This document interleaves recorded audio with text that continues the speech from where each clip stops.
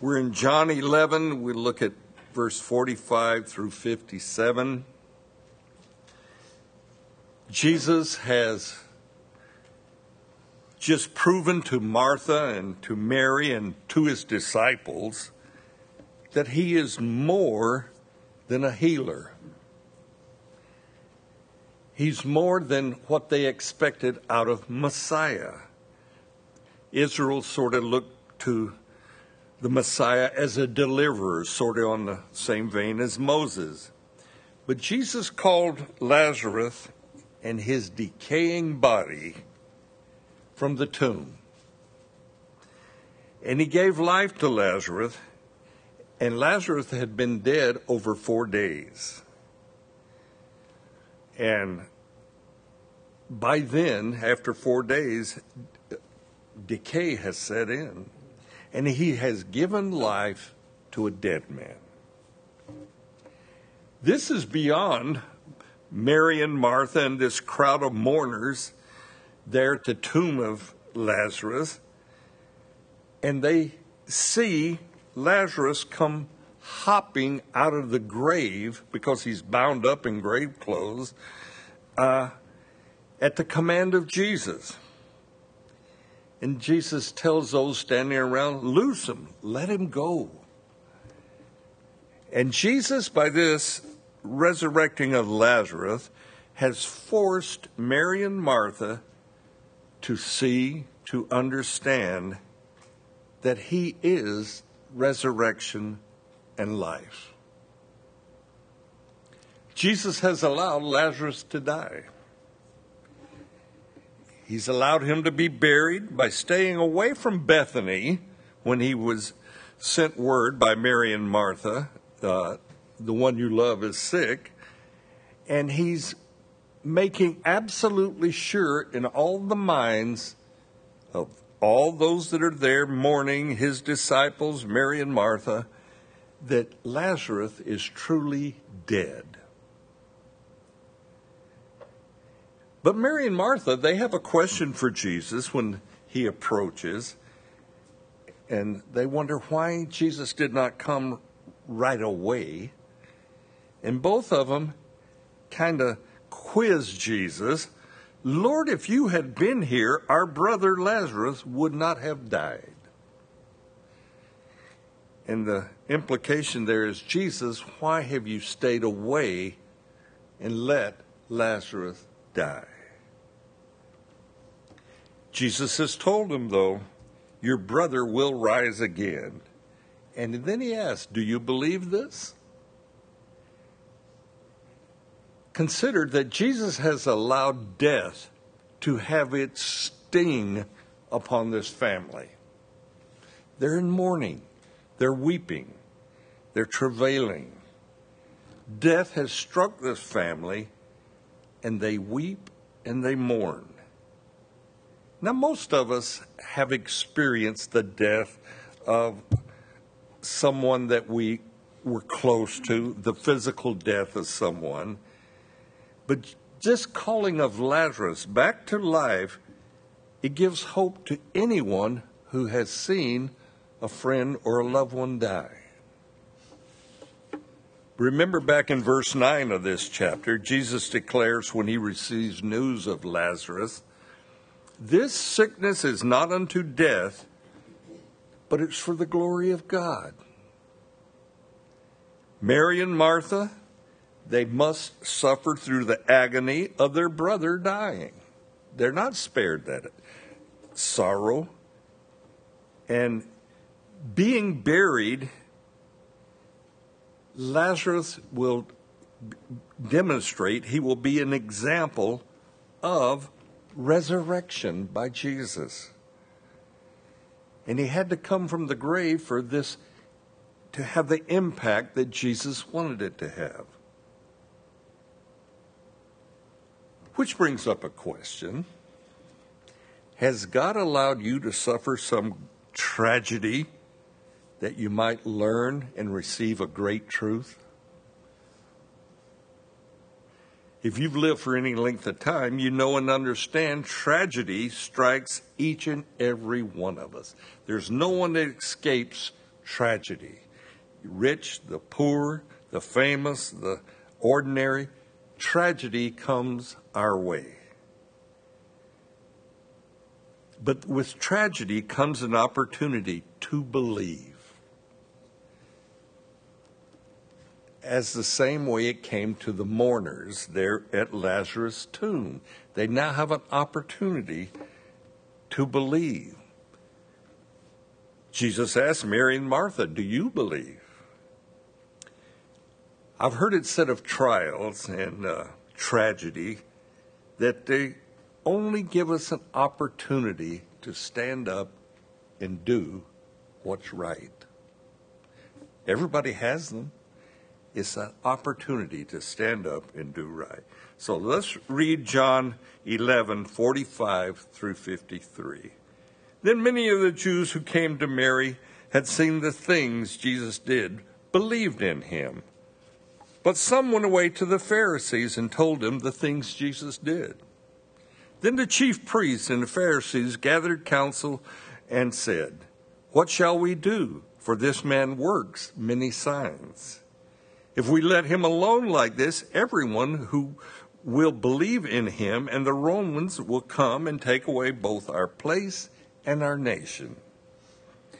And one of them, Caiaphas, being high priest that year, said to them, you know nothing at all, nor do you consider what is expedient for us that one man should die for the people, and not the whole nation should perish. Now this he did not say of his own authority, but being high priest that year, he prophesied that Jesus would die for the nation. And not only for that nation, but also that he would gather together the children of God who were scattered abroad. Then from that day on, they plotted to put him to death. So they want to kill Jesus. Mary and Martha, they've been surrounded by mourners. Now, it's 4 to 5 days after the burial of Lazarus, and there's still a great crowd there at Mary and Martha's house. They have friends, they have relatives, they even probably have hired mourners who are there, and Jesus and his disciples are there now. And all of these people have witnessed Jesus calling Lazarus from the tomb. And even the ordinary people and the Jewish leaders can't deny that a great sign, a great miracle has been done by Jesus. And the rising of Lazarus back to life, it almost startles, it shakes Mary and Martha and the believers that are around the tomb to believe. It's like an event that they can't deny. They're in awe, they're in wonder. And this miracle causes the Jewish leaders great concern. They must do something, or as they said in their own words, everyone will begin to believe in Jesus. They feel they must act. So they gather together to discuss how to respond to Jesus and all his miracles. And they have a meeting of what they call the Sanhedrin, the 70 elders who ruled over the Jewish affairs. Many believe, but the leadership, they reject Jesus. They reject Jesus along with those that are what we would call hard-hearted. Caiaphas, the high priest, he will now declare his opposition to Jesus. And along with the Sanhedrin, Caiaphas privately admits Jesus performed many signs. And so we get a look into the Sanhedrin and their dealings through Joseph of Arimathea and Nicodemus. These were two of the Sanhedrin that were believers. And they're giving insight into what went on in that meeting. The Jewish leaders first opposed Jesus because they didn't believe he was Messiah. And now they oppose Jesus, convinced that he is Messiah. And they do this by saying, if we leave him alone, everyone will believe. But Caiaphas, being the high priest, he has a word of prophecy from that office of high priest. And he starts out by telling his fellow Sanhedrin members, you know nothing at all, kind of insulting them, nor do you consider what is expedient for us that one man should die for the whole nation. Caiaphas is thinking logically, but he is not thinking morally. Caiaphas is concerned that Rome will step in and remove their position of authority over the people. Rome had a say-so in who was high priest and who would assume that position. Caiaphas, as high priest, he's prophesied that Jesus should die for the nation, and not only their nation, but all the world. Jesus will die. He will gather the children of God to himself, and you and I are part of that gathering. Caiaphas is evidence on how power corrupts. And you've heard it said, absolute power absolutely corrupts. And we get to witness that in today's politics and so forth. Speaking of politics, our politicians have a twofold objective. Get elected and do whatever is necessary to remain elected. John, the writer of this gospel, he will now give us commentary on the events there with Jesus. In verse 53, we begin there. Then from that day on, they plotted to put him to death. Therefore, Jesus no longer walked openly among the Jews, but went from there into the country near the wilderness to a city called Ephraim, and there remained with his disciples. And the Passover of the Jews was near, and many went from their country up to Jerusalem before the Passover to purify themselves. Then they sought Jesus and spoke among themselves as they stood in the temple. What do you think? Do you think he will not come to the feast?